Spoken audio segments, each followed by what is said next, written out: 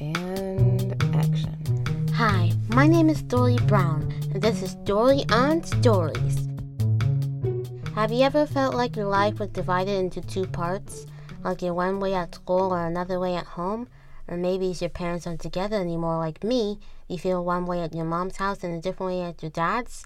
If that's your life, then Blended by Sharon M. Draper is the book for you.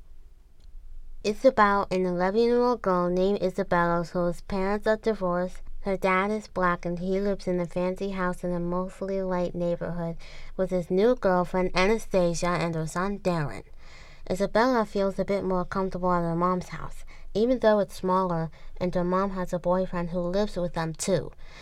She goes back and forth between her mom's and her dad's houses every single week, and it's really rough keeping track of different rules and different relationships. I feel that way sometimes too. Blending families will be hard enough on its own, but Isabella's also biracial. Her mom is white, and people always want to talk about it. They ask what race she is. They ask why she doesn't look like her parents. They tell her she looks exotic. It's a lot for her to take.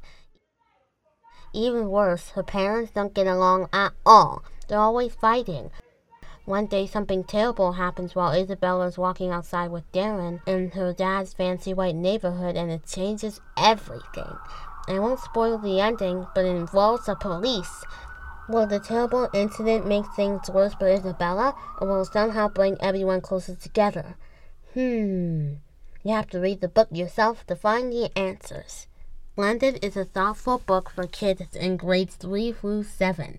You can find it at your favorite bookstore, your local library, or at Amazon.com. Until next time, I'm Story Brown, and this is Story on Stories. Thank you for listening, and remember, if you're looking for adventure, you can find it in a book. This episode was brought to you by me, Story Jean Brown. I'm the host, and I read every chapter of every book I review. Story on Stories was also brought to you by my mommy, Stacia Brown. She's the producer. Our theme music is Camp by Partington Bear.